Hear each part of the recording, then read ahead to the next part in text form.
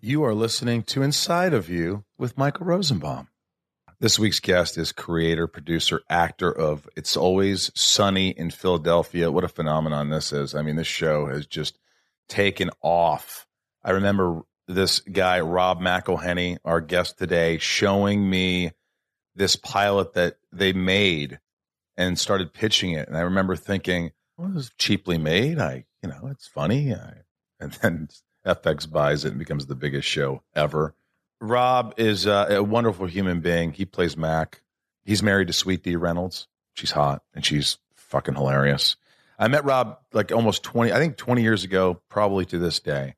And my old agent said, yeah, there's this young guy. He's like, he wasn't that young. He was like in his 20s, but he needs a place to crash. And I go, yeah, I can crash on my couch. Everybody else does.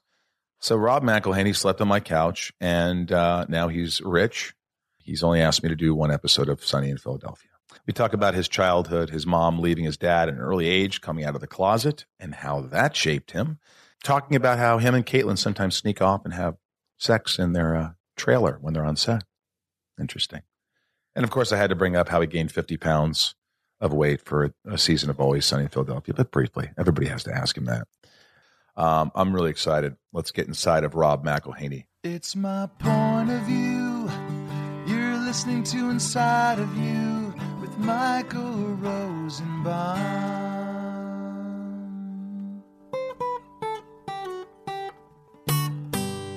Inside of You with Michael Rosenbaum was not recorded in front of a live studio audience.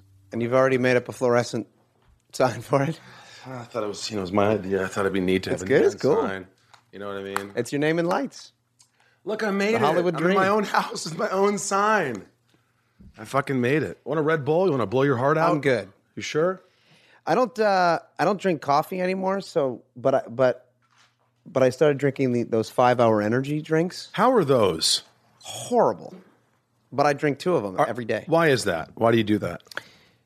Because you wouldn't survive without them? Yeah. Well, it turns out I'm horrifically addicted to caffeine, which I suppose I knew before, but I didn't care about because I would just drink a cup of coffee in the morning, and I stopped drinking coffee because it was starting to make me sick. So then instead of just stopping, I transitioned into whatever it is that is in those 5-hour energy drinks. It's not as bad as a Red Bull, though, is it? I don't want to put Red Bull down. I drink it. I like it. I like the taste. It tastes like a laser. But I enjoy Red Bull. Yeah. A Red Bull vodka? Yeah. Well, you don't drink, right? I drink heavily. Okay, I was wrong. I just have kids, so I got to get up in the morning. Robert Dale McElhenney. Untrue. Is that really not your name? No. What is it? I don't have a middle name. But according to Wikipedia. But Wikipedia missed it. It's a fair mistake. Is it? Isn't it Wikipedia supposed to give you knowledge? Well, I think that's a lesson that you've learned, isn't it? It is. So you don't have a middle name. I don't have a middle name, but somebody I've actually had that taken down a few times. Dale. And you mind if I call you Dale for the rest of the conversation? Back up, which at this point I just think is funny, so I leave it up there. We're with Robert McElhenney. Yeah, that's good. Right? My mom calls me Robert. Really? Yeah. Well, Robert sounds like, this is who you are. This is who you were when you first came out of the womb. You were Robert, not Dale McElhenney. You were just Robert McElhenney. Correct. Right. The third. From Philly. From Philly. Thank you for allowing me to be inside of you today.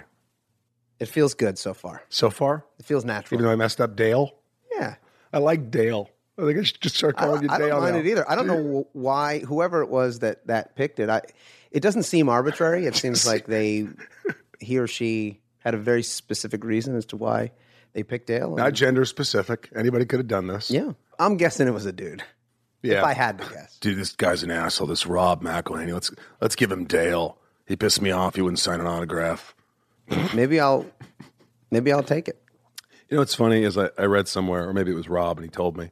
You said that you don't think you're that funny, naturally funny. Right. Did you say that? Yes. Why would you say something like that? So far, you've been naturally funny in the first minute of this podcast. Oh, I wouldn't say so. I don't think anybody's laughing so far. You don't think Dale got him just a bit, maybe a little smirk? Yeah, no, I don't. I don't think that I'm very funny. I was never the funny guy. All of my friends growing up, that I was never like the clown. I was never the guy that made people laugh. No, we met. You know how we met? New York. Yep. What year? 1992. 96. 96 maybe. We 97, had the same agent. Yep. Ann Lauren. Correct. SEM&M was the agency. Schiffman, Ekman, Morrison and Marks. Yes. I remember she said to me one day, Michael, I had this new client. He's a sweet guy. Would you and Ballard allow him to sleep on your couch for a few nights? And I believe you did. I think I was only there a few nights, although you had another roommate, friend, Chad. And I wound up, he would go out of town. He was the workingest actor that I had ever met. Yeah, he did a lot of commercials. He worked quite a bit. And he was out of town a lot, and he would let me just crash in his apartment on 22nd Street. Right. But I lived with 3 guys in a 1-bedroom.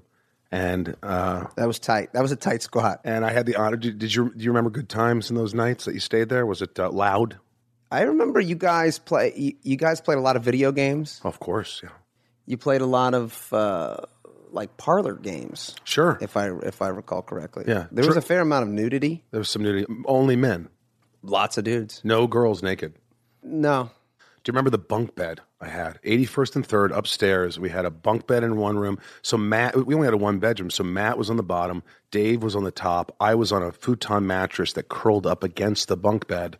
And every morning Dave had to wake up and do telemarketing. So I'd say, Dave, before we went to bed, please don't jump on my feet. Don't land on my legs in the morning. You could crush your ankles. You could hurt me. Dave, who I saw, well, now I think it was a few years ago, but Dave looks like a bodybuilder. The last time I saw him. It's kind of big. Yeah. Well, when I met you, you weren't a big guy. I'm still not a big guy. Yeah, you are. Look at those muscles. You got tats. You were like this innocent, sweet. That's what I knew of you. I remember, you weren't real talkative, but you're cool. But I didn't know much about you. Right? Yeah. You I don't know. Are you doing that on purpose? Because I'm still that guy. I don't know that I'm that talkative. Well, maybe I'm still nice. I think you're wonderful. You haven't changed in that regard. I'm just saying that let's go back. Okay. Let's go back. How far? To Philly. Where in Philly? South Philadelphia. Is that a pleasant place to be? Yes, it was a pleasant place to grow up. Was it tough? Sure. I'm teaching my kids how to ride a bike now. Right. And I'm realizing that I didn't learn how to ride a bike. They're 6, and my oldest son is 6. And all of his friends can ride a bike. Like 6, they've been riding a bike for a year, I guess. I think that's just California lifestyle. I didn't learn how to ride a bike till I was 14, which is late. That's a little late. That's because we weren't allowed to go past 2 blocks in any direction because that's when the neighborhood got tough. Within 2 blocks. Yeah, 2 or 3 blocks. Well, that's not much space. Much distance. Yeah, it was a very specific enclave. At least that's what we were told. I mean, I had been beaten up a few times when I ventured past that. That would be the reason why I didn't learn how to ride a bike, because it would have gotten stolen. So did you come from a good family? Were you a broken family? Were you a dysfunctional family? I would say it was a good family and it was a broken family.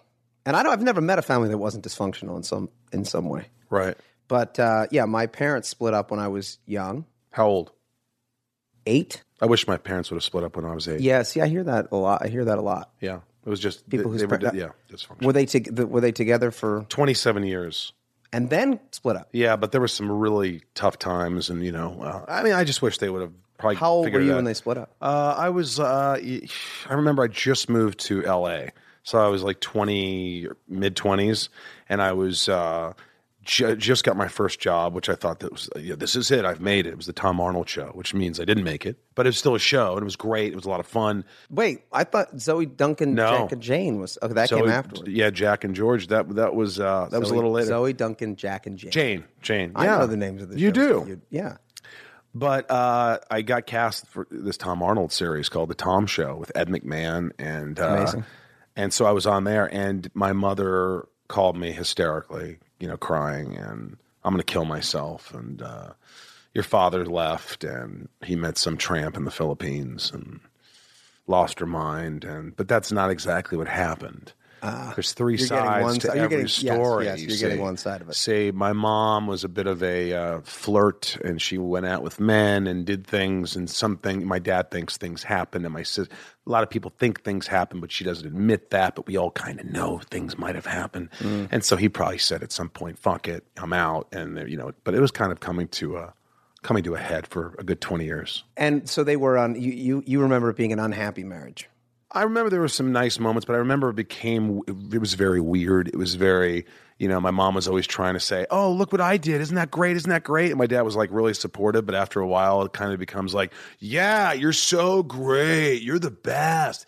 Passive aggressiveness, kind of both like despised each other. It was just a weird thing going on. And my mom would interview baseball players and all this stuff. So it was weird. What about you? So Interview baseball players? she would interview Major League Baseball players, and she wasn't really a sports. I get she wrote articles, but she was interviewing Major League Baseball players. And I guess my dad, we all thought maybe she might be sleeping with someone. We don't know. A baseball player? Maybe. Which one? I think there was rumors that she slept with Howard Johnson, but I'm not sure this is true. Again, she's probably listening and saying, it's bullshit.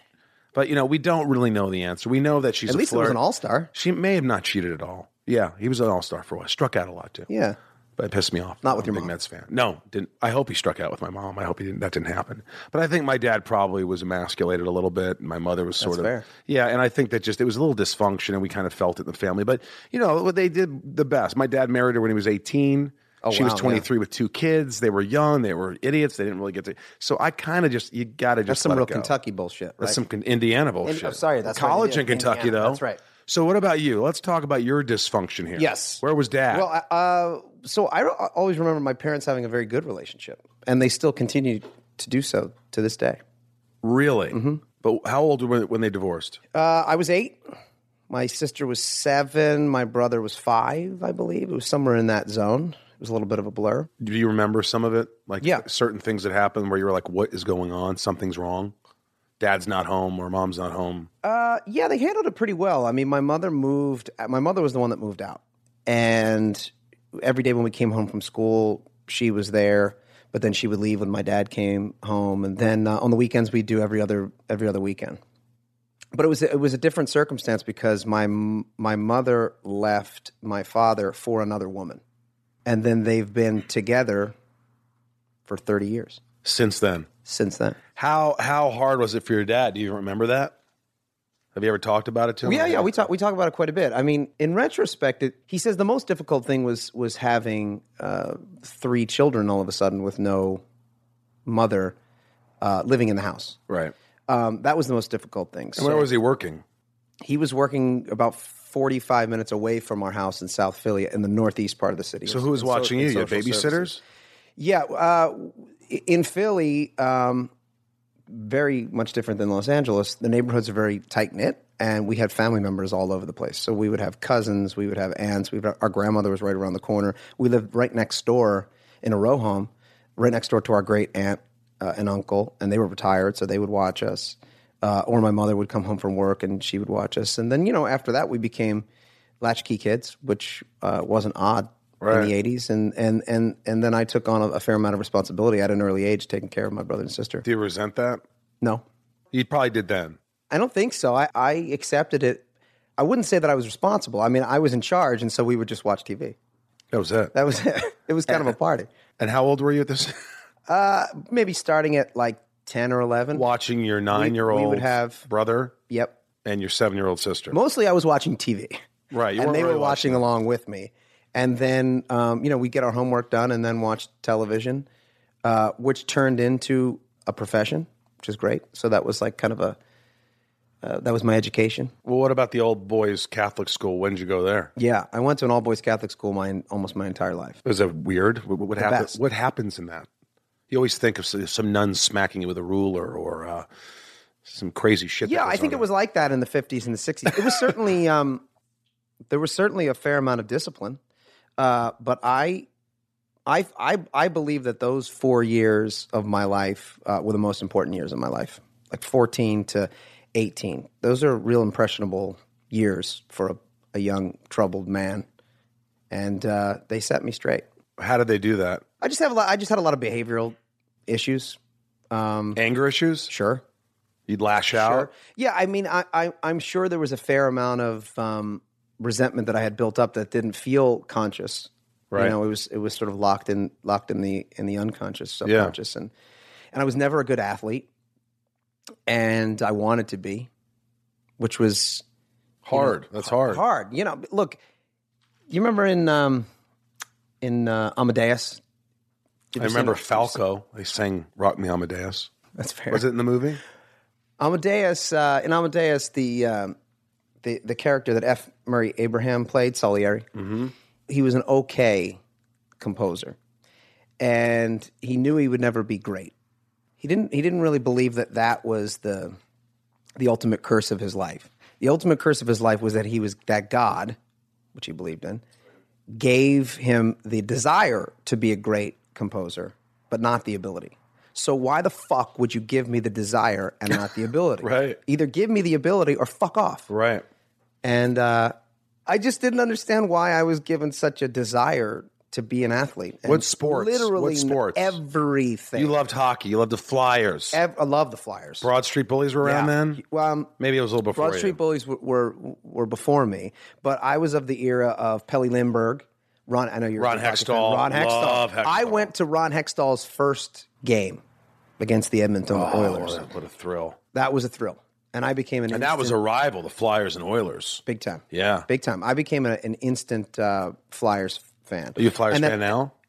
Huge? Yeah. You know, it's funny. I've been living out here now for 13 years, and I've become friends with a few of the Kings. And so I got to go to a lot of those games to go and hang out with them and watch them. And it happened to be the year that they won the Stanley Cup for the first time. That was 2000. What was that? A few years ago. Yeah. And then I went back the next year and they had a good run, they didn't win, and then the following year they won again against your Rangers. Thank you. And I was there for both cups. I was there for games 1 and 2, and we were up in the third. Bad call, interference. They didn't call it, and the Rangers lost, and I was heartbroken. That series was a lot closer than people. It was incredibly close. And look, in terms of like a live sporting event, you can't beat being in a double overtime game. No, live hockey. and a goal wins the entire thing. The energy in there is just you can't describe it. Yeah. People watch hockey and they're like, hockey sucks. They watch it on TV. Go to a hockey game. So fun. You just feel that energy in the So hits. fun. It's so fast. Yeah, so I played street hockey and I was terrible. So that didn't work out. But then I tried to play football, basketball, baseball, like all the classics. Then I kind of went to to some of the other secondary sports like wrestling.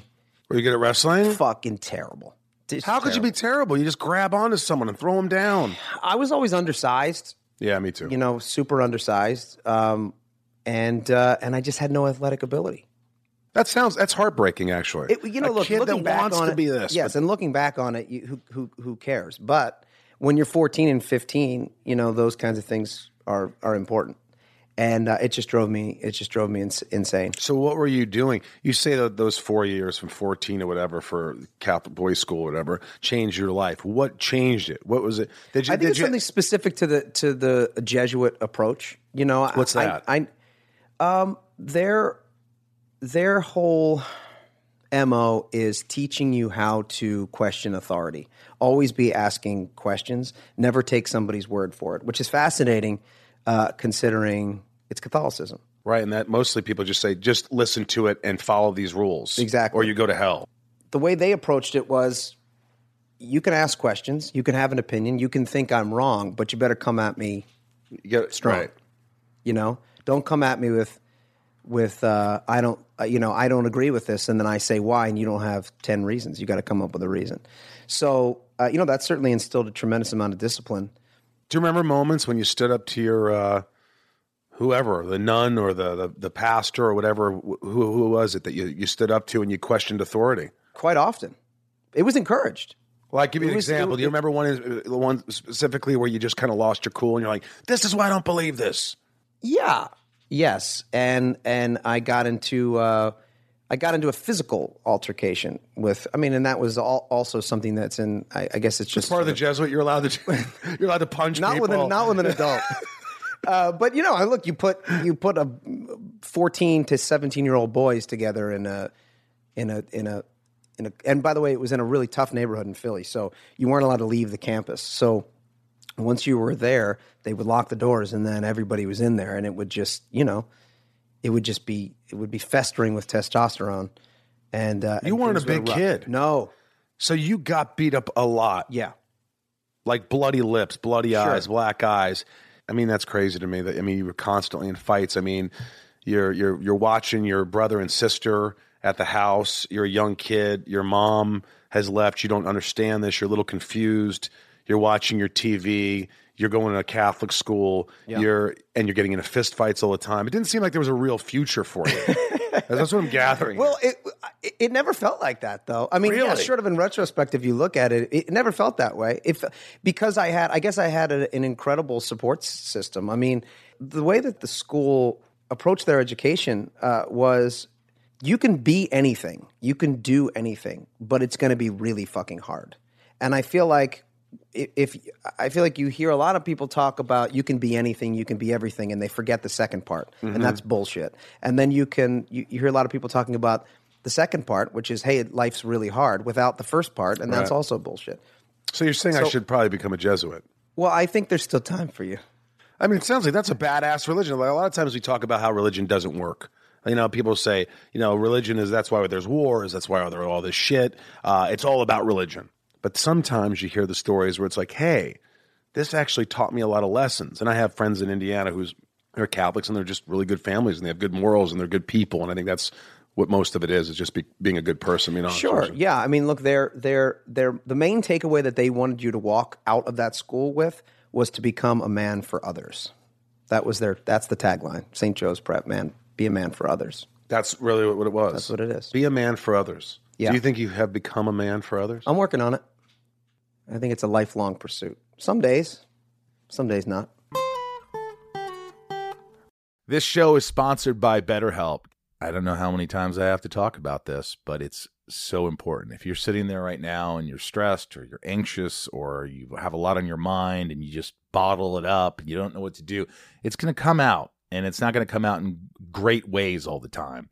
BetterHelp has helped me substantially. Ryan here have been using it for a while. And don't you notice when you don't use BetterHelp, when you don't have therapy? Oh, the weeks where I miss a session? Of course, yeah. Yeah, it's like the more you talk about something, even if you don't think you have anything to talk about, things come up and it puts your mind at ease.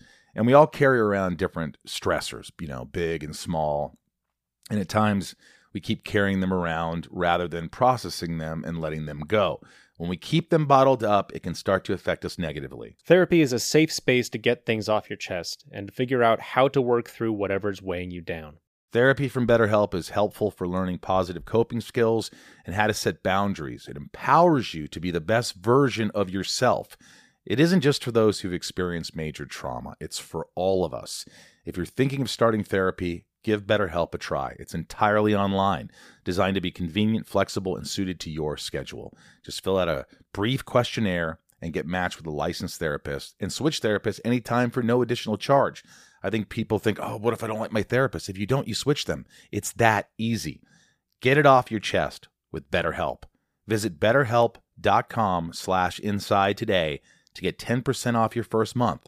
That's BetterHelp, HELP.com/inside. Inside of You is brought to you by Rocket Money. I love Rocket Money. You know why? Because everyone should have Rocket Money, because it just helps you save money. How many times do we have subscriptions that we don't even know we have anymore, and we're paying so much money? It's just throwing away money, Ryan. I found one. You did it. You told me. I got Rocket Money. I found one. I'm embarrassed to say how long it's been going on, but thank you for finding it. My God, it was embarrassing. Yeah, because it's like you want to watch some show and you go, I have to subscribe to this streaming whatever.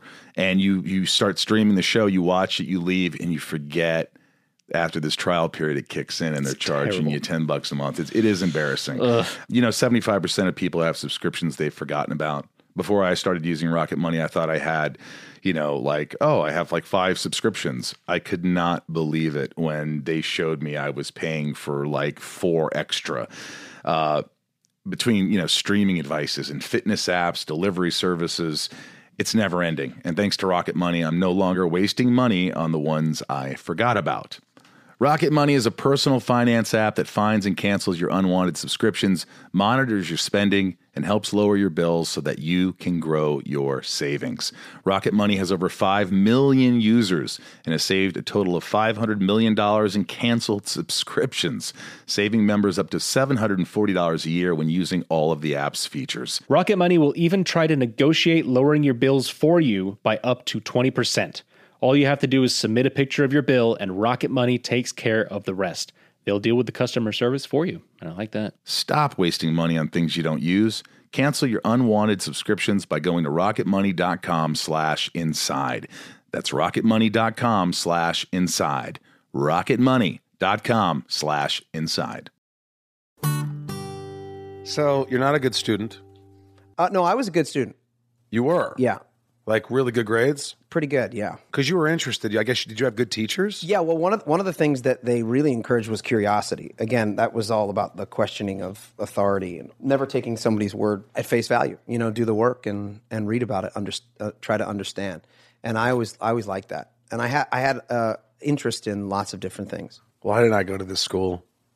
It could have helped. Oh my God. It could have helped. I think I would have matured a lot faster. Yeah, and I did and still continue to I have major problems with the Catholic Church. I'm not Catholic. I don't consider myself Catholic. I'm not raising my kids Catholic. However, there is a sister school out here, a brother school, I should say, out here that's Jesuit that I would consider strongly for my boys because it had such a tremendous impact on me. And in fact, not just me, I'm still my closest friends in the world are the guys I went to high school with. I have a cadre of guys, probably 15 deep, that 15 guys that you knew when you were 14, and 17 or 18 that you still talk to. Still my closest friends. Have they changed? Are they all good men? Did they listen to the whole yeah, really? everybody in their own way.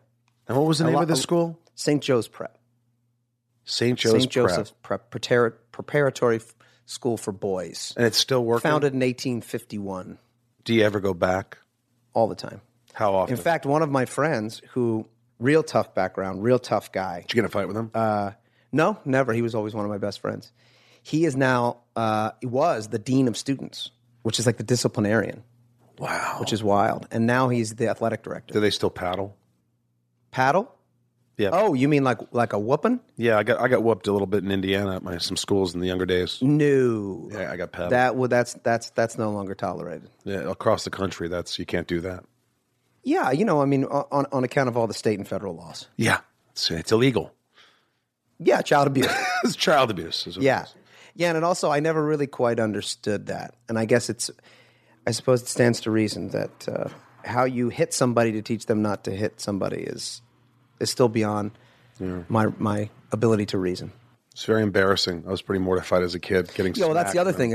It's humiliating. Humiliating. So how does that teach a child that an adult can at any moment humiliate you in front of people? It broke me. Of course. I remember 5th grade. It broke me. I remember walking into the bath. The teacher said, get back in the classroom. I go, can I please go to the bathroom? And he said, yeah. And I went in there and I just cried. Sure. Cried in a stall. And then class let out like a minute later and all these people were coming in and out and I locked myself in the stall. And I just remember crying. Yeah. And all these ignorant motherfuckers will say, yeah, but you'll never do that thing again. Okay, well, maybe you won't, but no, why are you not? I did it. Well, sure. I kept doing it. And then, of course, you keep That's doing it. why I hate authority. That's why I hate people telling me what to do. Even if you were to not do it, and people would look at that and say, okay, well, that's evidence of it working. But the question is, why are you not doing it? Are you doing it because you recognize that all of a sudden that's the right or wrong thing to do? Or are you doing it because you don't want to be humiliated in front of the class? And there's a difference. Yeah. There's a cognitive difference I agree. as you move on in your life. Did you know what a lesbian was when you were 8 years old? Not quite, but I figured it out real fast. How fast? By like 10 or 11, I recognized that I was half my time was split, and the other half of my time was with the gay community. And when I say gay community, I mean it was just everybody that we were with. Obviously still men and women, but the men's partners were men and the women's partners were women, and so it's pretty obvious rather quickly. Did anyone tell you? No, because I didn't figure it out. My mom was always around gay people, and I was just like, oh, that guy's kind of fun. Nobody ever, to this day, no one's ever sat like your mother's never said, Rob, I'd like you to know something after. My mother doesn't even consider herself gay. Really? No, she's in love with Mary. which I've always thought was fascinating. That is. And I'm like, yeah, hell yeah. You don't have to. But to an 8-year-old boy, it's just like if somebody Hey, just what's going on here? yeah, it's like, hey, mom's kissing that woman. Yep. Did you see her kiss the woman? Sure, they were affectionate, but they weren't. I mean, it was never like explicit or anything like that. But Right. they were affectionate. And look at it. This was like what, the 80s? This is the 80s in South Philly. So this is not accepted. No. Really. No, not Tough really. times for Not really. But again, to me, how you deal with things in your adolescence and then preteen and then teenage years, to me, always seems to be so influenced by how your friends are reacting, right? Your peers. And my friends never gave a shit, so I never gave a shit. Dude, I grew up in the wrong town. I mean, I love going back. But it was Indiana. It was Southern Indiana. I mean, there's a lot of good people there. But definitely when I was going to grade school, and I just remember the word fag being used so loosely, and you're gay. Hey, Rosenbaum, Rosie Palm. And people would use the word so loosely that you just thought it was like, then I started thinking as a young kid, am I gay? Yeah. Why am I gay? Why are they saying I'm gay? And it was just used, thrown all over the place. And, so it was, That wasn't as accepted. That was still there. I mean, I'm painting Philadelphia as this this gay accepting, it was lovable little. No, it was not that. There was still a fair amount of homophobia as there is now. Yeah. It was just as it was directed at me or about my family. That was never a concern. So none of your schoolmates, your peers, ever said? Did anybody ever say anything where you jumped into a fight because of it? No, never Really? once. Never once. Good. I mean, I knew there were certainly some kids who were fascinated by it or interested in it, or they would ask me questions. Right. Or they'd come over to my house and see, but never, it was never, and maybe behind my back or something like that. But at the end of the day, like nobody really gave a shit. You went to college. No. Sort of. Does it say it on Wikipedia? No, but I know this story. You did go to Fordham. You sort of. Oh, yeah. You weren't really you weren't enrolled. Correct.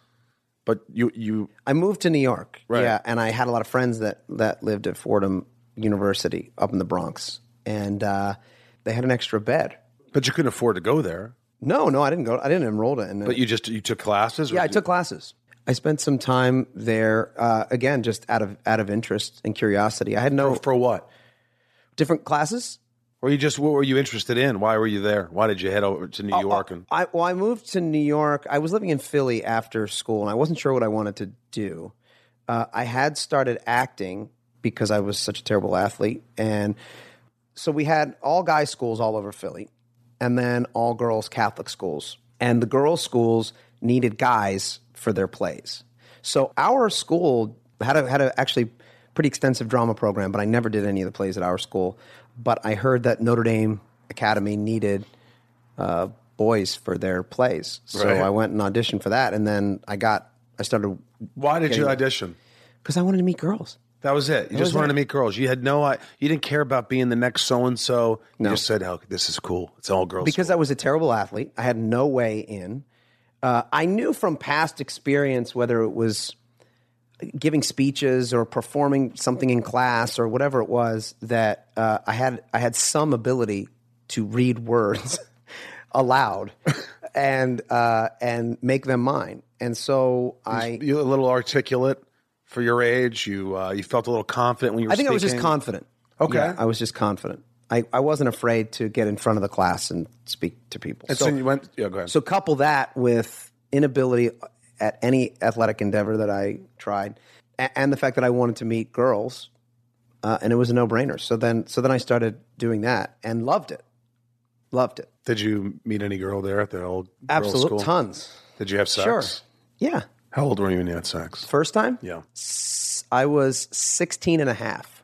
What was but her the first time was in, I don't remember her name because it was at the Princeton Model Congress, which is even way geekier than a school play. Do you know what the model congresses are? No. They put together these groups of kids from all over the country, and it's called a model congress, Princeton Model Congress, Harvard Model Congress, and it's basically just a group of kids that will travel to D.C. You pretend that you're a member of Congress, right, or a rep, and then they put you into committees, and then each person gets to write a bill, and then you go through the entire process of trying to get your bill passed. Right. fucking so nerdy when you're 16. But I'm like, I don't know, let's go do it. Yeah. So I went and did it, and I wrote my bill. And in my committee was this lovely lady from lovely young lass. Did she believe in your bill? Did she help get it passed? I believe she passed my bill. What was the she bill? Helped pass what my was bill. the bill, Rob? Do you remember? I do remember what it was. What was it? I was a smoker at the time. I was a Really? smoker, yeah. Which also maybe wouldn't have helped out on the gridiron. Maybe that was why I was not such a good athlete. Yeah. Or maybe I turned to smoking because I was not such a good athlete. I'll be a badass. Sure. I noticed that a lot of companies were forcing their employees to go out on the street to smoke. So that seems like fairly inefficient. It's great for people who don't smoke, but if you're working in a high-rise complex, like a skyscraper, just the amount of time that it takes you to get on the elevator, go down, smoke the cigarette, go back up. So my bill was something about allocating a certain amount of funds to create a smoker's lounge in buildings of a certain size, which, by the way, is only private enterprise, but have nothing to do with the government. In fact, is like an incredible infringement on the populace. However, I thought it'd be a good idea that you'd have to allocate a certain amount of taxpayer money, which would ultimately create a more efficient environment, and you would wind up saving hundreds of millions of dollars. And I did a bunch of research to back that you up. really went into this. Yeah. And was she impressed by this? Was she also no. a smoker? She was a smoker. She was from the South. She was from southern, she was from Maryland, which to me was the South. Anything south of Philly was pretty much the South. I remember she was from Cumberland, Maryland. And she was... you know her name. You won't say it. I really don't remember her name. It was the first and last time that I had ever... But this is before cell phones. And what am I going to do? Give her my parents' number in Philly? So we made sweet love. Did she call you Dale? Maybe she's the one that came up with the... Yeah, the he never middle called name. me again. Dale. Man, that was the best. That was the greatest. It was the greatest. The sex? Well, just the fact that I lost my virginity at the Princeton Model Congress. Do you remember how happy you were after it happened? So, but relieved more than anything. You else. just got it out of your system. Yeah, because Was it also fast? I don't know of course. How long? Oh, I Use the couldn't rubber? say for sure. Of course. Well, good for you. Yeah.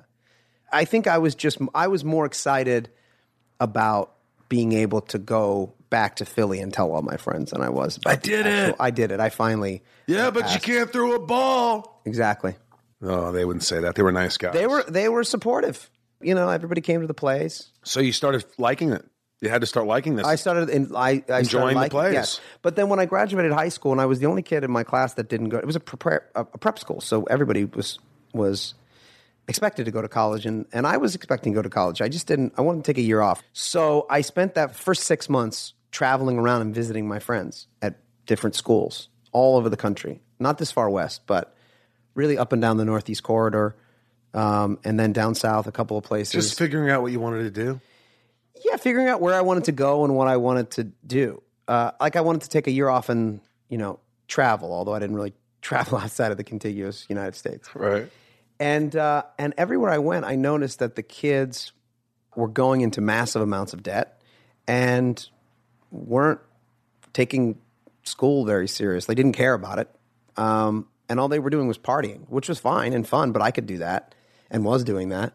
And it just didn't seem like a worthwhile goal over the next 4 years to get a bachelor in communications or something. So you said, like I'm that. not doing this. Well, I said, let me take a little bit more time off and see. And then when I went to New York, I visited some friends at Columbia and some friends at Fordham and thought, this is the greatest. This is the first time. So New York is only 90 minutes away from Philly, but I'd never been to New York City before. And if anybody who's ever been to New York knows that first time you go to New York City. Overwhelming. It's overwhelming. And I thought, I'm moving here. And I went back to Philly, packed my bag.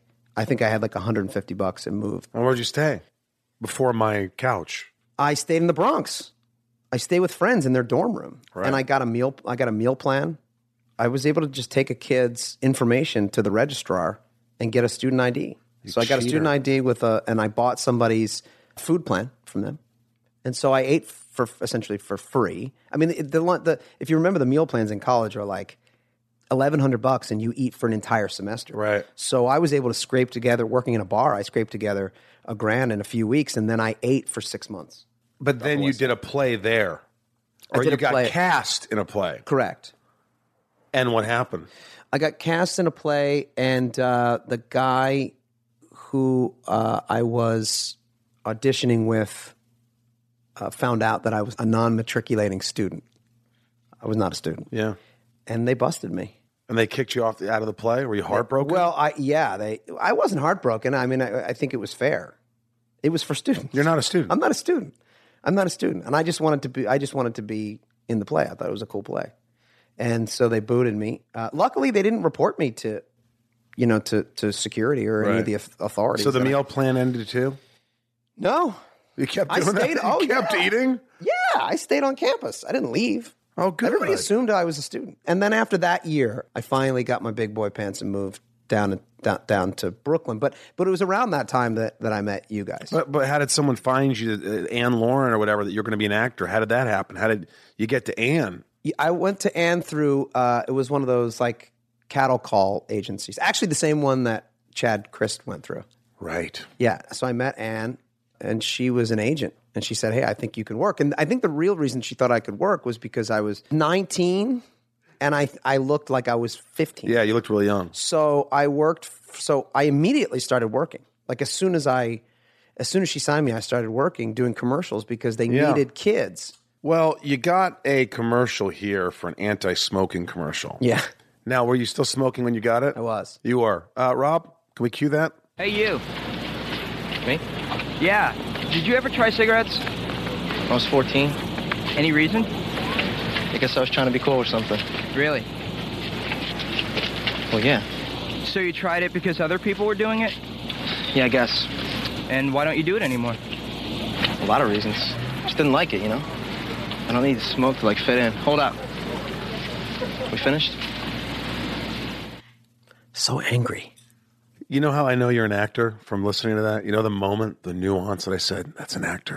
It's when you're talking and then you just randomly go, hold on a second. Feeling it. How much you get paid for that anti-smoking commercial? That was a national network spot. That was not a PSA, which was great. Because PSAs, you don't get paid or you get paid whatever the nominal fee is. Shit. So it was a national network commercial because it was right around the time that Philip Morris had lost some multi-billion-dollar lawsuit. And one of the things, one of the stipulations of the lawsuit, they had to do these commercials. That they had to do these commercials, and they were not public service announcements. They were paid. So you got paid bucks for this? Yes. And was this one of your first jobs?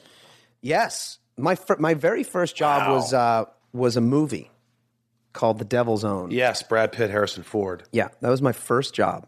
And I thought, well, I got this gig. And how many lines did you have? I had like 3 scenes. 3 scenes. With Brad Pitt? One with Brad Pitt, one with Harrison Ford. Come on. One with Ruben Blades. Do you know who Ruben Blades is? No, don't know Ruben Blades. Ruben Blades is I didn't know who he was at the time either, but now I do. He's incredibly famous all over Latin America. He's a Latin America singer. So I thought, wow, man, like I just moved to New York and now I'm sitting with Brad Pitt and I'm talking to him and I have a scene. Were you starstruck? Yeah, Harrison Ford. Did he know it? Did he know it? I played it cool with Brad. He did. But Harrison Ford, that's tough, man. That's Han Solo. That's Indiana Jones. That's Han Solo. I mean, how do you not flip the hell out? Yeah, it was an amazing experience. And actually, Alan Pakula was the director, and Gordon Willis was the cinematographer. I mean, it's just like how old are you? 19. 19 years old. Yeah. 19. I mean, it seems like it was just a couple years ago that you banged that young lady up at the right? Yeah, well, it was. And look at what's happening. You had sex, you get a movie, you get a smoking commercial, you're smoking. Just like that. Anti-smoking. I mean, it really happened. Yeah, I mean, it was smooth sailing from the time that I met that lovely lass from Cumberland. Did you think, I made it now? I'm working with Brad Pitt, Harrison Ford. I really thought, well, now I'm going to join the union and I'm going to get paid and now I can quit my job at the bar. How much did you make for that movie? A couple grand.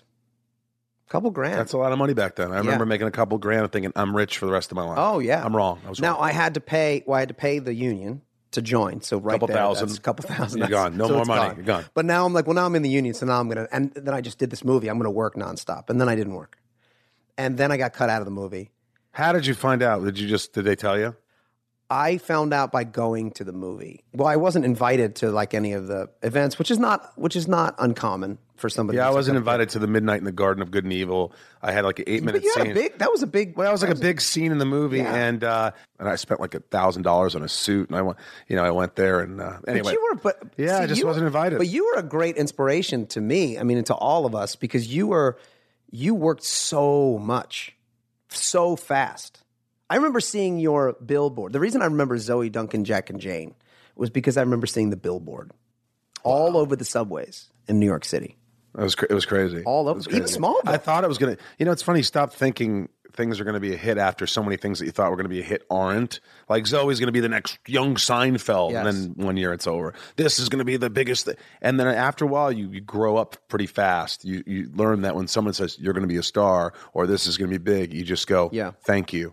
So I actually learned that very valuable lesson around this time because I had done that movie, and then I had done a couple of other like weird commercials, and then I was in for an audition at this recording agency, and as I was walking out, this woman comes out of a recording booth and she says, "Hey, can you come here for a second? Are you an actor?" I said, "Yes." She said, "We need like a young male voice to say this line for this commercial. Will you come in and do it?"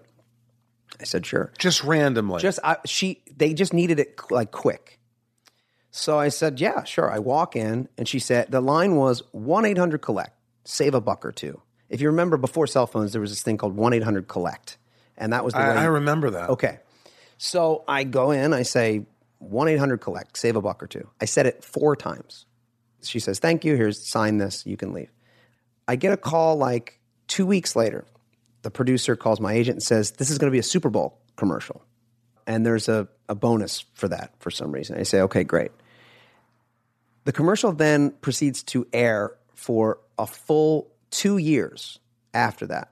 Come on. And I made... Never happens to me. I made more money on that than Any movie, anything that I had done. How up until much that money? point. You at this point, how much? $150,000. Yeah, it was like over a 2-year period, it was like $93,000. Unbelievable. Like that, which when you're in your early 20s, and of course after taxes, and you pay your agent, it's still $40,000. a tremendous amount of money. And that's a very valuable lesson, which is the things that you think are going to make you a star, or the things that are going to pan out, the things that are going to turn. So much of it is just luck and being at the right and putting yourself in the right in position to be in the right place at the right time. Yeah. What do they say? Luck is a commodity of preparation and opportunity. Preparation, perspiration, I believe. Maybe is that what it you're is? thinking? I don't know. So you're cut from the Brad Pitt movie. You're heartbroken. Did you see it with anybody? Did you take anybody to see this movie? No, because I caught wind. I played Julia Stiles. Do you know Julia Stiles? Sure. I don't know her personally. In the movie, I played her boyfriend. So I ran into her, and she had seen the movie, and she told me before the movie came out. And when she walked away, did your heart sink? Oh, I was devastated. Devastated. It happened again, too. It happened again. Wonder Boys. Yeah. And this time, how many scenes did you have in this movie? Same deal, like 4 scenes. And I was playing somebody's boyfriend. Whenever you're playing somebody's boyfriend, you're expendable. You're expendable. And you thought before, did you already learn your lesson, or were you saying it can't I learned my lesson. It can't happen again? I learned my lesson. It can't happen. I learned my lesson, but I was a little bit more. I wouldn't say that I was integral to the story, but I was less expendable than I was in the first one. But they figured out how to. I figured out a way to get. Not one moment in the movie. You don't see yourself. I'm essentially just a glorified extra in it, which is odd. So every once in a while, they'd cut to me sitting next to Katie Holmes, and there's just this dude, and we're in a 2-shot. And it seems odd that we'd be in the 2-shot. Now, did you bring people to that movie? No, because Curtis Hanson. Oh, Curtis Hanson. Rest in peace. May he rest in peace. Traffic? No. The big movie. It's Usual Suspects. No, that's LA Bryan Confidential. Singer. LA Confidential. God, yes. I got it. So Curtis wrote me a letter, a handwritten letter. You still have it? Fuck no. Yeah, you cut me, motherfucker. Yeah, it wasn't like, hey, congratulations. It was just to let you know this is what happened. It had nothing to do with your performance. It was all about pacing and yada, yada, yada, which I thought was really kind and he did not have to do. Was your ego a little fucked? This isn't like you're getting cut from like some independent movie. You're getting cut from a big movie. Yeah. With big actors. Yeah. No, I think I would have probably killed myself. I was I don't think I have enough. You're stronger than I am. I was devastated. No, I was devastated, but I was more just in that fight or flight. I had a fight or flight response for like a good 4 years. I was living so hand to mouth. I think you were more mature than a lot of people at that age too, because you were. It's you don't think about it, but the Catholic school, sort of raising your brothers and sisters. I think there was something, I don't know, innate, something that you just didn't even realize that you were more mature. You were ahead of your time. I think. No? Maybe. Yeah, maybe. It could be. I also just felt like I was just not going to fail. I just wasn't going to fail. No matter what. No matter what. So even the little speed bumps, and that was also just the ignorance of youth. Like I was in my early 20s. I feel like I'm a lot more fragile now than I was then. I can be. Yeah, it's weird. I think I've grown where I'm just sort of trying to, hey, I'm scared of this and I'm scared of failure, but my therapist tells me the only way you're really going to be successful is by failing. It will make you stronger. You need to fail. You need to. I go, but I throw up before I'm doing stand-up comedy. It's like, I don't give a shit. That's good. You got to just keep doing it. Yeah. So I keep pushing myself saying, I'm going to do things. And it's scary, but I feel like I need to be more vulnerable, need to just let it go. And who cares if people think I suck? I talk about that all the time, in our writer's room, which is like we're most successful when we find things that we assume aren't going to work. And sometimes they don't. And you also, when you're 21 years old, I don't even know how this happens. You optioned a script for Paul Schrader. Yeah. Taxi Driver, Raging Bull. How does that happen? When did you start writing? Were you always writing? That's when I started writing. No, I wasn't always writing, and I was complaining that I wasn't working. And my agent at the time said, then you should write something. So I did. I bought, Sid Field screenwriting books, and I spent so much time watching television shows and watching movies that I feel like I have an internal understanding of structure. Structure that I think I just had to tap into. I think structure it's an amazing thing because I write scripts and I've sold things and I always feel like I'm really good with dialogue and I can come up with scenes and I have ideas and I come up with a great ending. But structure's it is an extremely difficult thing to kind of grasp. Yeah, it's just math. Yeah, it's like how do we get to the end? How do we keep what's the turning point? How do we keep people interested? How do we keep people invested in the story? It's a gift. It really is. Well, the people who are the best at it recognize that it's a mathematical equation that they have to figure out. And yet, how do you present that formula in a new and interesting way? And in a way that tricks the audience into believing that they're seeing something completely unique, even though they're not. How does someone learn that young? Oh, I didn't. I'm not one of those people. You're not, but you sold the script. Yeah. And this didn't get made. No, that did not get made. And after a year of development with Paul, he moved on to something else. The production company went And you were meeting with him? Oh, yeah, I was working with him. And you were 21? Yeah, I was 21. That is just fascinating me how a 21-year-old who doesn't have a lot of experience in writing is just hanging out with Paul Schrader, talking about a script, developing a script. I wrote the script. It was not funny at all. It was not a comedy. It was a thriller. It got optioned by this company called Propaganda Films, and then they got it to Paul, and Paul was interested in it. But then every time we sat down, he would give me these extensive notes, and then I would go, and it would be a little bit. He's an odd guy, and he would want to take it to very different and dark places, and I was okay with that, even though it wasn't necessarily my instinct, because I got to work with him, and I thought, well, if this is what it's going to take to get the movie made, then that's what I'll do. Did you keep in touch after? Did you ever call and say, hey, how you doing? No. How's it going? I remember when I first walked into the office, he had this like seedy office it's exactly what you would, like if you're picturing Paul. I sort of am. Yeah. So it's this sort of seedy office in Times Square. Not neat either, is it? Yeah. And it was just, I walked in. And I'm smelling urine right now. There was that's the kind of, and like, I don't even think he doesn't smoke, but it smelled like cigarette smoke. Little stains in the floors? Stains in the Why can I couches and see floors. this? And I walked in, and there was this young, like assistant or receptionist, and it's a really small office. And I said, hey, I'm here for Paul. And she goes, he's a fucking asshole. And I was like, oh, cool. All right. That's great. It's great. Great. Thanks. Can you just tell him Rob's here? Yeah. And I was, well, maybe okay. Wow. Great. and I never saw her again. But That was it. That was it for her. And then I worked with him for a year, and then at the end of it, we had nothing. So when did you come out to L.A.?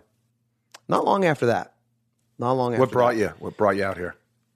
I got sick of living in squalor, and you know, living in New York is great when you're broke, when you first get there, because it's romantic and you're young and it's fun. And then I was there from 19. It seems like forever, but I think I was there when I was 18 to maybe 19 to 23. And it doesn't help when cut out of this, script didn't work. Let's try something different. Yes, and I was coming out of a long-term relationship, and that was like the final straw. So I said, I just got to do something new. Do I know about that relationship? Yeah. Yeah, I do. Yeah. I remember. You remember her. Because I think she came out to L.A. She did. And you guys were still trying to think, and things just... We were always off and on. So we broke up for not the final time, but another time. And I just thought, I've had enough, and I got to get out of this city. And so I moved west with a duffel bag. And how was L.A.? I loved it. What did you love about it? Just it was more laid back? It was just different. It was just different. The weather, it was significantly cheaper than New York. And look at it. I love living here. I would love to go back to New York for a few years. My wife doesn't want to. Right. It's a wonderful and strange place. How many years later was Sunny in Philadelphia? That would have been 2 years later. 2 years later. I recall you bringing a tape over to my house on Hill Slope Street, Sure. where we used to hang out.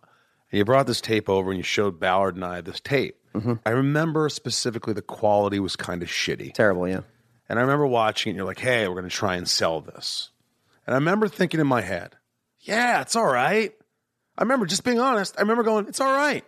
And I thought that we're going to try and sell this. I was like, man, the studio's going to buy this. It was shot for nothing. It was like, I don't know.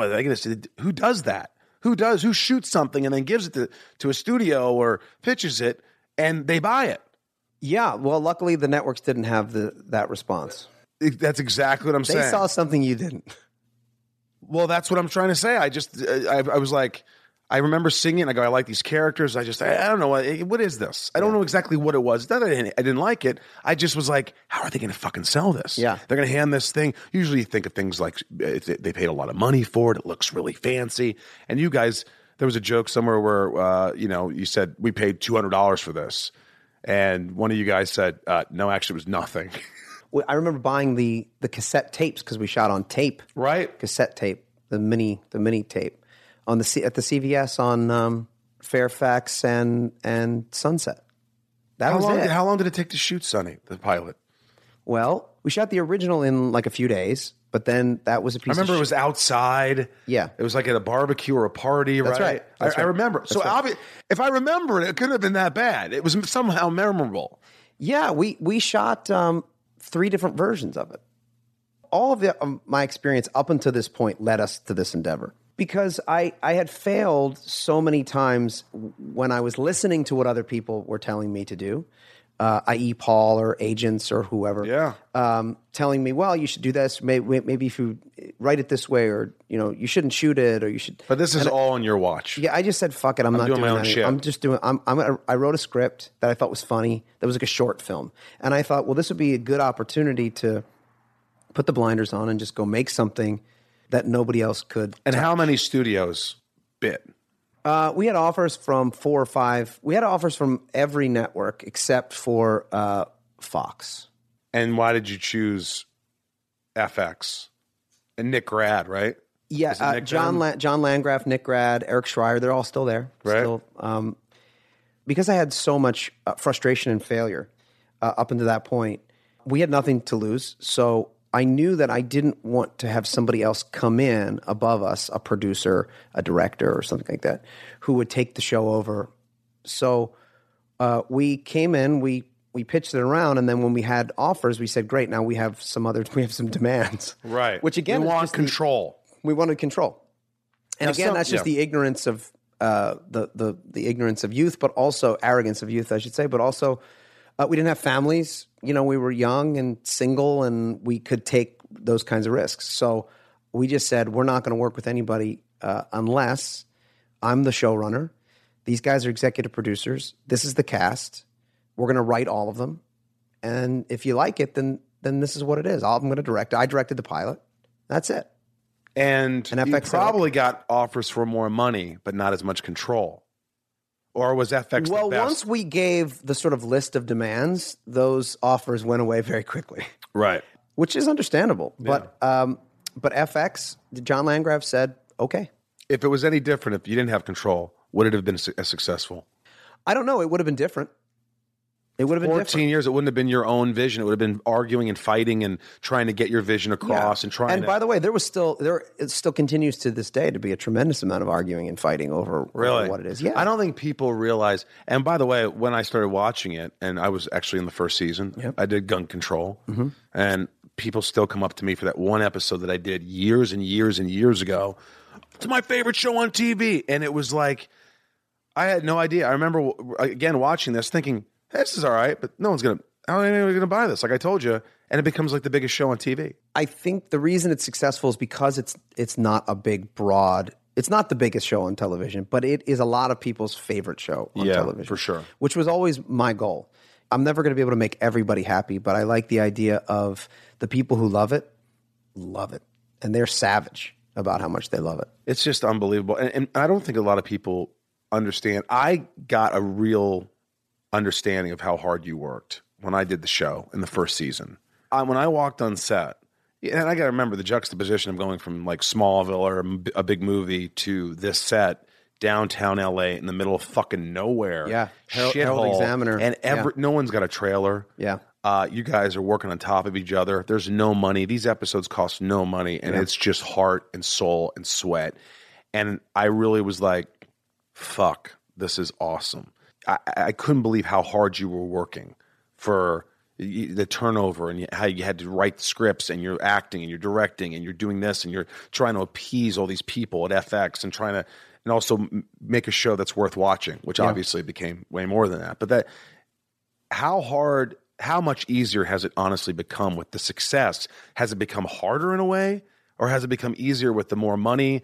And because honestly, if the show has lasted one season, you're not making any money. Right. If the show lasted 2 seasons, you're not making any money. If the show lasted, you needed at least 6 seasons, right? I mean, for us to actually make like enough money to buy a house, we did not get paid very much. I mean, that was the thing. They gave us a tremendous amount of ownership, which is a really smart way for FX to do their business. Because they give the talent ownership in the show, and they don't pay them massive fees. So you don't get a lot of money, but in great success, you own the show.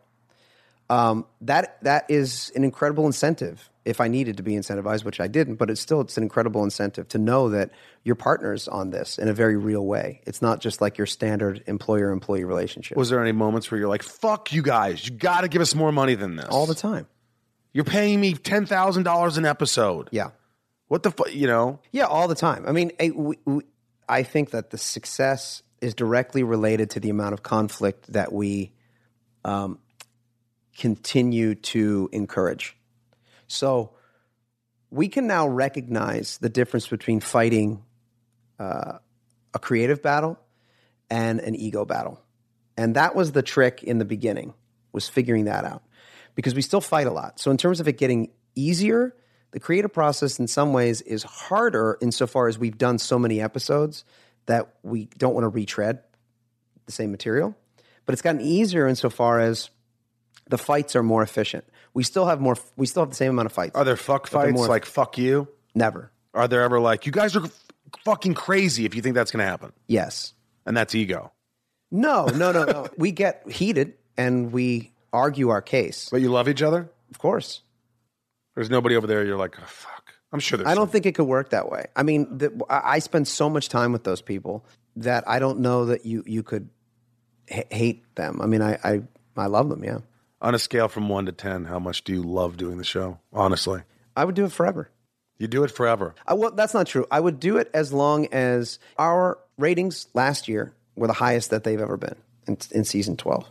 And our reviews were the best that they've ever been. And we feel great about it. And fans still obviously feel great about it. Yeah. So from my perspective, I got in this business to do the very thing that I'm doing. I've been lucky enough, fortunate enough, to go off and be able to do a couple other things. And I'm working on a couple movies right now. And, it's incredibly challenging and frustrating. It's so slow moving, and for a good reason. There's just tremendous amounts of money that are behind some of these massive franchise movies.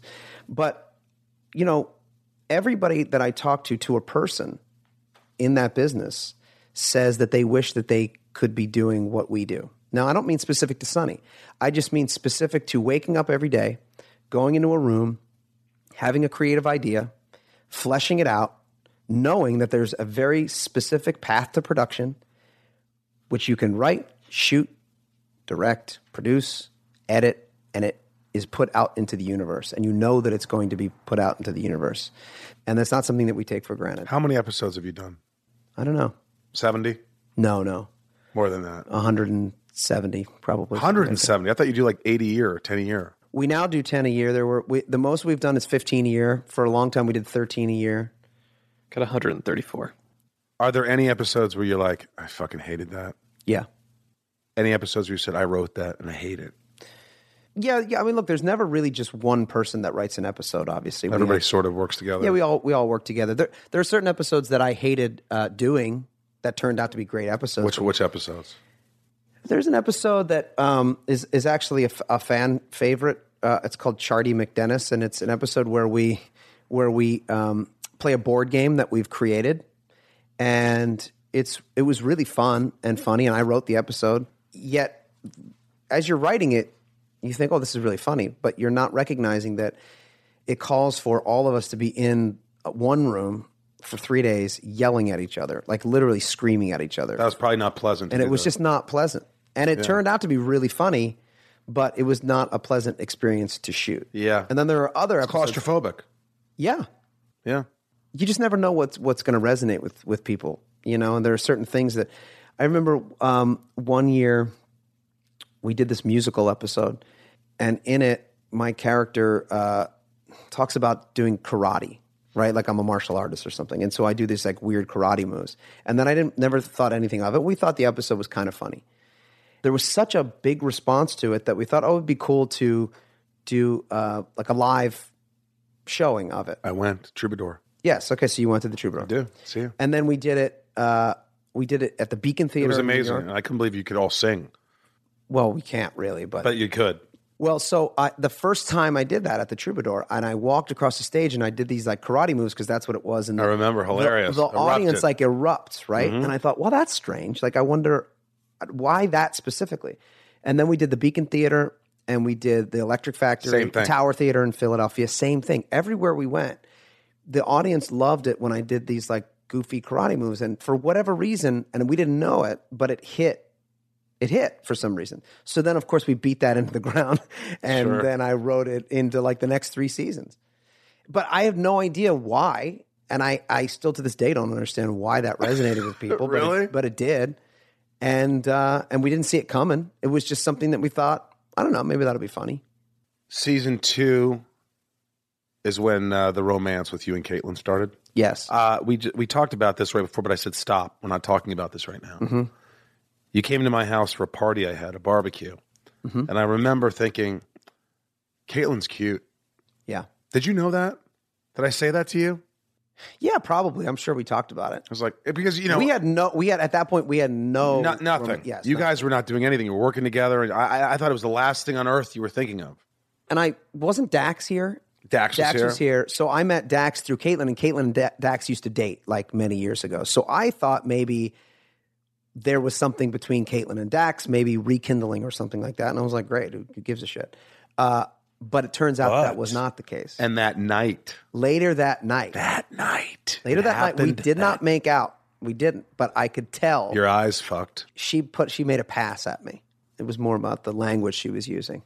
Yeah, I'd bet you'd like me to fuck you. Something along those lines. And, really? I nailed it. And I didn't see it coming at all. And what'd you think when you left her that That is a bad idea. A bad idea. When did it become a good idea? How long after? Yeah, a little while. I mean, not that long after. Did you start looking at her on set like differently? Like, sure. Yeah. She's the best. I mean, she's the greatest. She's so cute. She's the funniest woman on television. You said that. I was going to quote it. You said you think she's the funniest woman, and she is. She's absolutely hilarious. But not only that, but just a genuinely good person. Yeah. Like just easy to be around. I just remember that. I went to Jay Ferguson, our mutual friend, his barbecue, and you were there with the kids. And how long have you been? Well, we have to talk about that, actually, because we haven't really discussed that. So I don't know if your listeners know this, but you were a part of one of the most infamous crews in the history of Hollywood. I was? You were a part of that Leo DiCaprio, Tobey Maguire. I was. Now, you were like a tangential part of it. Tangential, good word. But you were a part of it. I was. Jay and I were friends. We did a pilot together, and then he was like, "Hey, care if my friend Leo comes over to the house? So they came over to my house in Hillslip where you were. We would play Bond on the Nintendo, and I was like, "Wow, Leonardo DiCaprio's hanging out." And then Leo would be like, "Hey, come to my beach party," and it'd be just like 10 of us hanging out. And I was wearing his Titanic robe, naked, walking around, and there was girls and stuff. And Leo was always, honestly, the fucking nicest guy. He was just cool. He was just a dude. He just wanted to hang out. He had a huge Star Wars collection. I just loved him. So I guess by like just affiliation with Ferguson, who was on the show, was like, Fergie liked me. And Fergie's like, dude, you're cool. And Fergie would come over, and he happened to be best friends with Leo. So I started hanging out with Leo and all these guys, and that's sort of how that happened. Well, and that when I first came out and I met up with you guys and saw that was the crew. Wasn't Leo at my house? Rolling with. Yes. Yeah. I never really talk about that. I don't think I've ever brought that up, ever. Yeah. I have a videotape. And that was at the height. That was right Titanic. after Titanic. Right after Titanic. Right after Titanic. Yeah. And I was like, Jesus Christ, what is Rosenbaum doing? I know. You know and what? You had that awesome place. I don't know. I guess I could have like hung out more and done these things and become part of that crew. They were always so cool. Well, now that crew is all married, except for Leo. They're all married. Yeah. And Toby was always great. And when we see each other, we always are like give hugs. And Leo saw me like a year ago somewhere, and he bumped him. He goes, Rosie. He's like, dude, you look great. And I'm like, yeah. Well, you should slow down with your workload, bro. Yeah, you're working too much, Leo. But one movie a year, and the rest of the time he's living the life he's lived for 20, 30 years. Those movies. What a life. Yeah, what a life, huh? What a life that guy's Leonardo DiCaprio, boy, has he done it, huh? I'll be in his shoes for an hour, 20 seconds. He's got something good going. Do you and your wife, how long? Caitlin, you been married? Since 2008. So 9 years. So that's 9 years. Do you still ever do anything kinky like on set, like have like an old school fuck in a trailer? Yeah, we were actually just talking about that this year because we used to retire to the trailer, not often, but because I'm also producing the show and I need to, create at least the illusion of professionalism. We would still retire to the trailer every once in a while, and we haven't done that in a little while. Do you still look at her sometimes and go, I love that woman? Yes. You're absolutely head over heels in love with her. Yeah, like two or three nights ago, I was laying in bed and I looked across the room and I could see her, and she was just getting ready for bed, and I had that exact thought. Just like, I love you. Fucking love you. Well, I was like so attracted to her. And I thought, wow, and that was also, and obviously, you're together with anybody we've been together for 10 and a half or 11 years. Those things kind of fade and come back and lose your erection, get it back. Sure. It happens. Yeah. Take a little pill and then you're good. For anybody to say, "Oh yeah, I stay hard every time with the same woman," or she's loving it the same way that that's just. Have you ever taken one of those? I certainly have, sir. My dear Lord, I've taken a Cialis one time. Did you have back pain? pain? I was going to. Isn't it Cialis? It could be. I took like a 10 milligram Cialis once, and my dick fucking. I used it as a hammer to nail some. Yes, it's a horrible feeling. I felt like everything was engorged. My fingers, my head. Your face is tingling. My face felt like a sausage. Tingles. Axel Lee, McElhenney, Leo Gray. Yeah, we were just talking about Leonardo DiCaprio. It wasn't named after Leo. No, and Axel wasn't named after Guns N' Roses. No, where was his name? Axel Foley. That's it.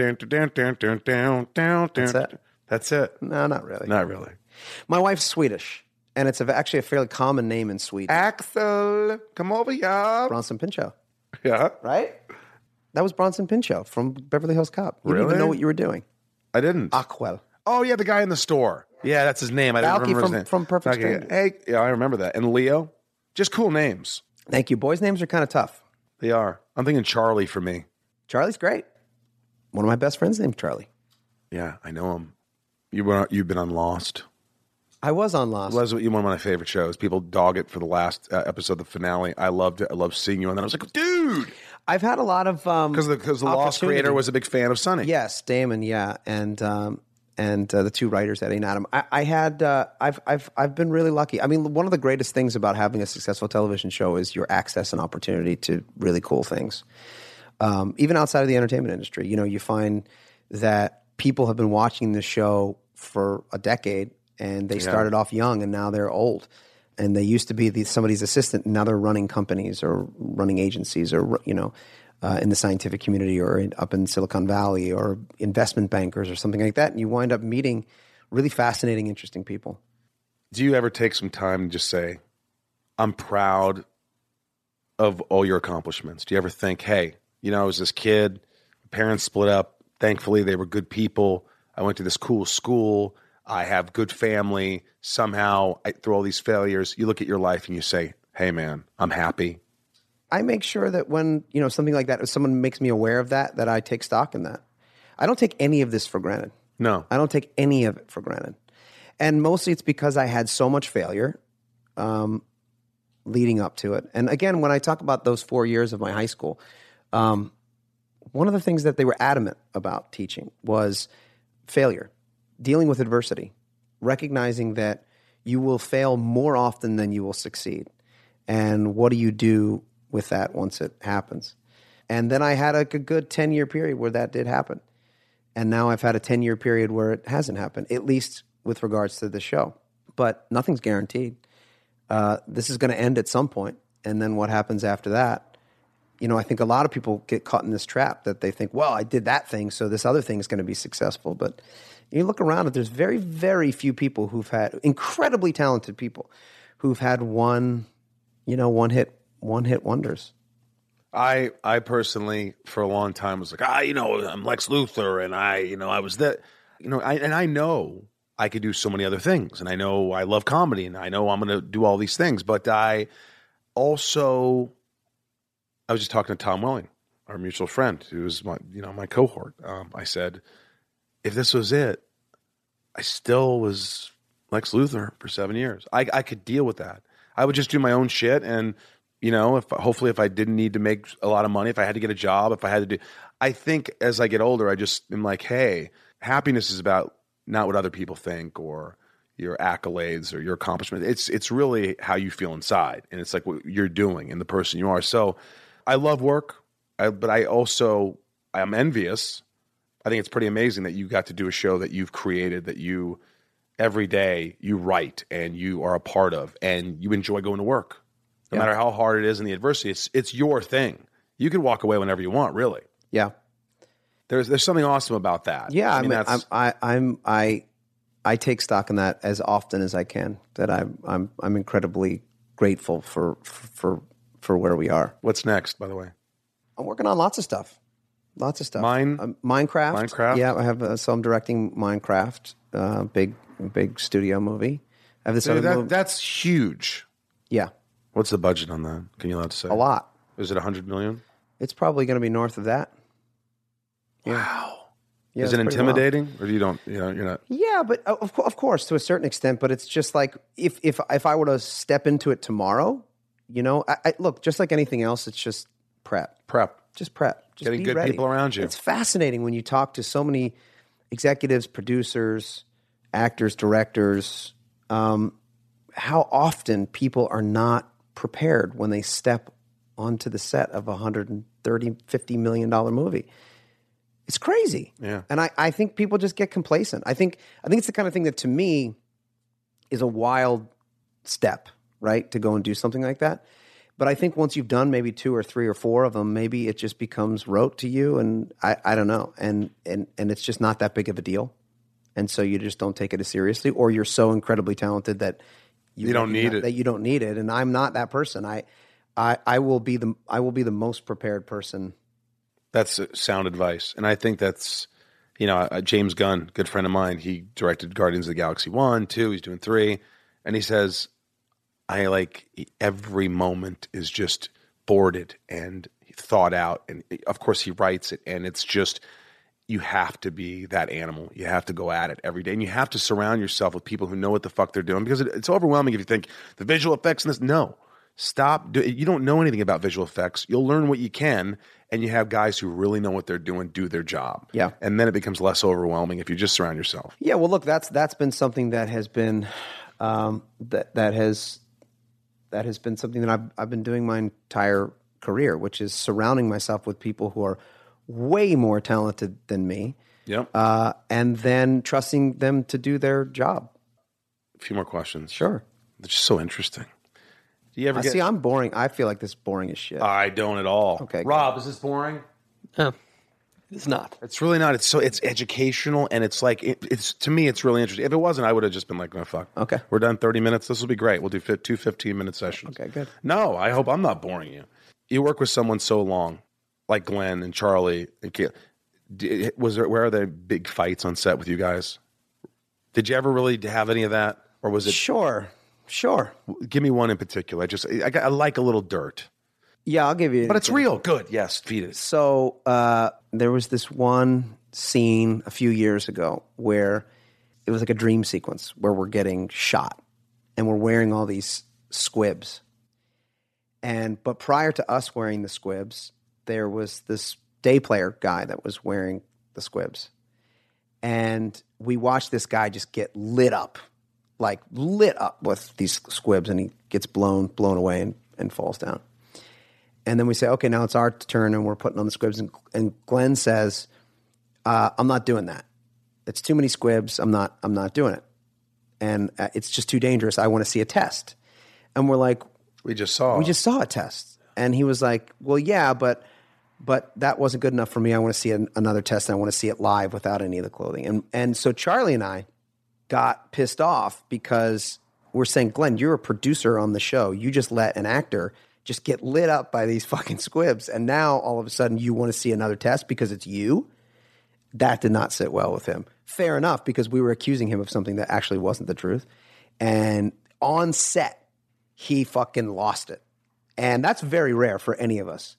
And then I made the mistake of saying, Glenn, calm down. First of all, you should never, ever tell anybody to calm down, because why not? It's just something. It's a reaction. It's a reaction, but it's never gonna calm somebody down. But if you said, Rosamond, fuck off, this interview sucks, I go, dude, calm down.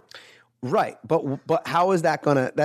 That's just a reaction, but it's not going to calm. Okay, so what happened? Down. When you say blow he said, up, don't fucking tell me to calm down. Again, like, we're never going to get physical with each other, but was it close? For us, not really, but it was three guys yelling at each other in the middle of their set. That never ever happened. Was there another producer on set? Not happened since. We're no, because it's just three of you. There was the director, but the director walked away. So no one was there breaking it up, and Caitlin's not there. Caitlin was there. She walked away. Everybody walked away. They didn't want to deal with it. It was so awkward. Were you yelling? Well, finally, but we caught it after about 15 seconds, and then we all said, "Let's go outside." Meaning, like, let's. Was your heart racing? Sure, you're in an argument, and all of us were right, and all of us were wrong. So there was, it was just we were at like a 10. And who was the hottest? By the time Glenn was the hottest, and probably rightfully so, because Charlie and I were kind of ganging up. We also know how to egg. We know each other so well too that we know how to egg each other and needle each other. But by the time we walked outside, it was rational heads prevailed, and we worked it out quickly. Got back on set and finished shooting. That's it, though. That's it. But in those 15 seconds, those 15 seconds were crucial. They were loud. Those 15 seconds. The yelling wasn't like, "Hey, no." It was more like, "Don't fucking tell me," like that. Something in there. Something amplified by the fact that there were 50 people all around watching it happen. So it's a little embarrassing. And they're looking to us. I mean, this is a responsibility that I take very seriously. Everybody's looking to us. Or looking to me, as the showrunner, to set the tone of what the show is. But what season is this? Season 12. This happened in season 10, 9 or 10. Shit happens. Sure. And that's why at the end, Do you laugh at it now? Do you ever make fun of that moment? You go, "Hey, Glenn, remember when you flipped out? Whoa, don't go AWOL on me." We actually use it as an example because after that, after we finished shooting for the day, everybody went home, and the three of us sat in the dressing room, my dressing room, and talked it out even more to make Good. sure that that didn't happen again. And you don't want it to linger like a Cranberry song. That's right. You want it to... And also we realized that there were other things we were fighting about that we have to... They build up. That's what happens. That's right. I have a band, and I lost my shit on them one time, and it was like people were like, I remember them all looking at me like, "Dude, you're a crazy person." And I emailed them later, and I said, I apologize for screaming at you, but I don't apologize for what I said, because I was right. And I said, but I just got carried away. It was all these things that bottled up, and I lost my fucking... Like, I couldn't even talk anymore. I was screaming at them. Yeah. Yeah, which is look. Ultimately, that It's not pretty. It's unfair to them too, because if you're letting that build up, then how can they be responsible for it? I agree. So those are conversations that we have, which are like, look, we know it's difficult to confront somebody because of a particular issue that you're having, but if you don't, then that winds up building up and it comes out in other ways, and that affects the work. Sure. And then all of a sudden, the problem with An animosity making and a comedy is that if you're not having fun, that's going to show. So one of the best compliments that we get all the time about Sonny is that, oh, it looks like you guys are having so much fun. Yeah. And the truth is we are having so much fun. But if you create an environment in which that becomes difficult, that reads. I think sometimes that what happened there probably made you a little tighter. Without a doubt. Sometimes you need a little explosion to just be like, all right, we love each other, and now it gets better. It's like Without a after doubt. all those years, man. Well, it's something Glenn always says to me too, because he grew up in the South where it was a little bit more passive aggressive, and where I grew up, it was much more aggressive. So, I think what he appreciates is a more, I don't want to say aggressive, but more confrontational relationship, because you just get it out, and that's what we do. You wrote a tweet February 21st. I think this is pretty indicative of. Well, tonight is my weekly reminder that I am the luckiest man on earth. Share with me the joy that is Caitlin Olsen. Hashtag the Mick. She deserves it. September 14th, 2016. Just overheard a gal say, "Oh my God, Brad Pitt used to be hot, and now I want to kill myself." That was true. I heard that. And It's a then shame, even right? odder, even more strange, I took a lot of shit from people for using the word gal. And I wasn't even aware. This made me feel even older than hearing Brad Pitt. I wasn't even aware that was an inappropriate word Unbelievable. to use. Fuck right And off. I wasn't even going to fight about it. Maybe I am like a dinosaur. Am I a misogynist dinosaur? I don't know. Maybe. How old are you? 40. I'm 45. Wow, you're old. Aren't you glad that I didn't bring up that you gained weight for a particular season? Why? Because probably everybody asked you that. Yeah, people ask about it. Aren't you glad that I just didn't? Well, you just did. Well, it's the end of the interview. You want me to talk about it? No, I know you gained a lot of weight for it, and I'm just glad that I just wanted to be unique. I didn't want to bring it up, so I didn't really, because it's the end of the interview. I'm not asking you about it.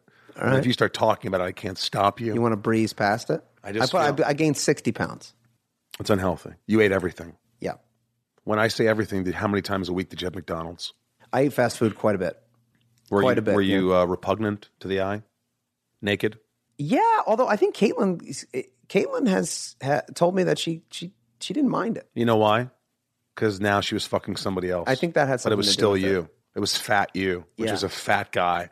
She was fucking sexy thin Rob, and now she was fucking fat repugnant. But I had Rob. I had a big butt, and I think she liked that. Really, she grabbed Not like it? fat. It was just like I don't have a butt. Did you feel like you can get dirtier with her because you were fat and gross? I will say that it did feel like I was I was like a different person.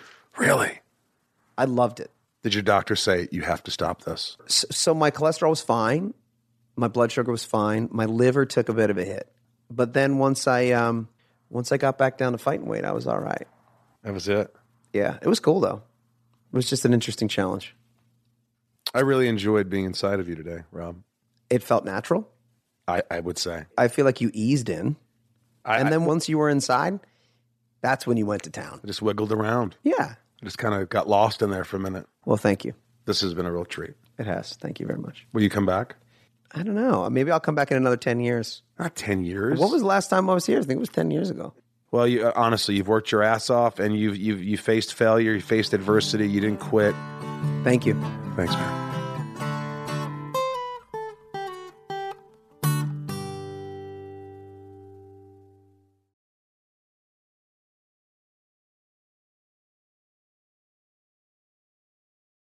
Welcome to Talkville, the ultimate Smallville rewatch podcast. Guest star Sarah Carter as Alicia Baker, although I didn't really work with her a lot. But Tom did, and they had some real big smoochy scenes. Yeah. Can we talk about that? Could there be any more sex? What was a 3-page makeout scene that just kept going? Good Lord. We get it. They have chemistry. Jump in now or catch up on any of the past seasons of Talkville on YouTube or wherever you listen.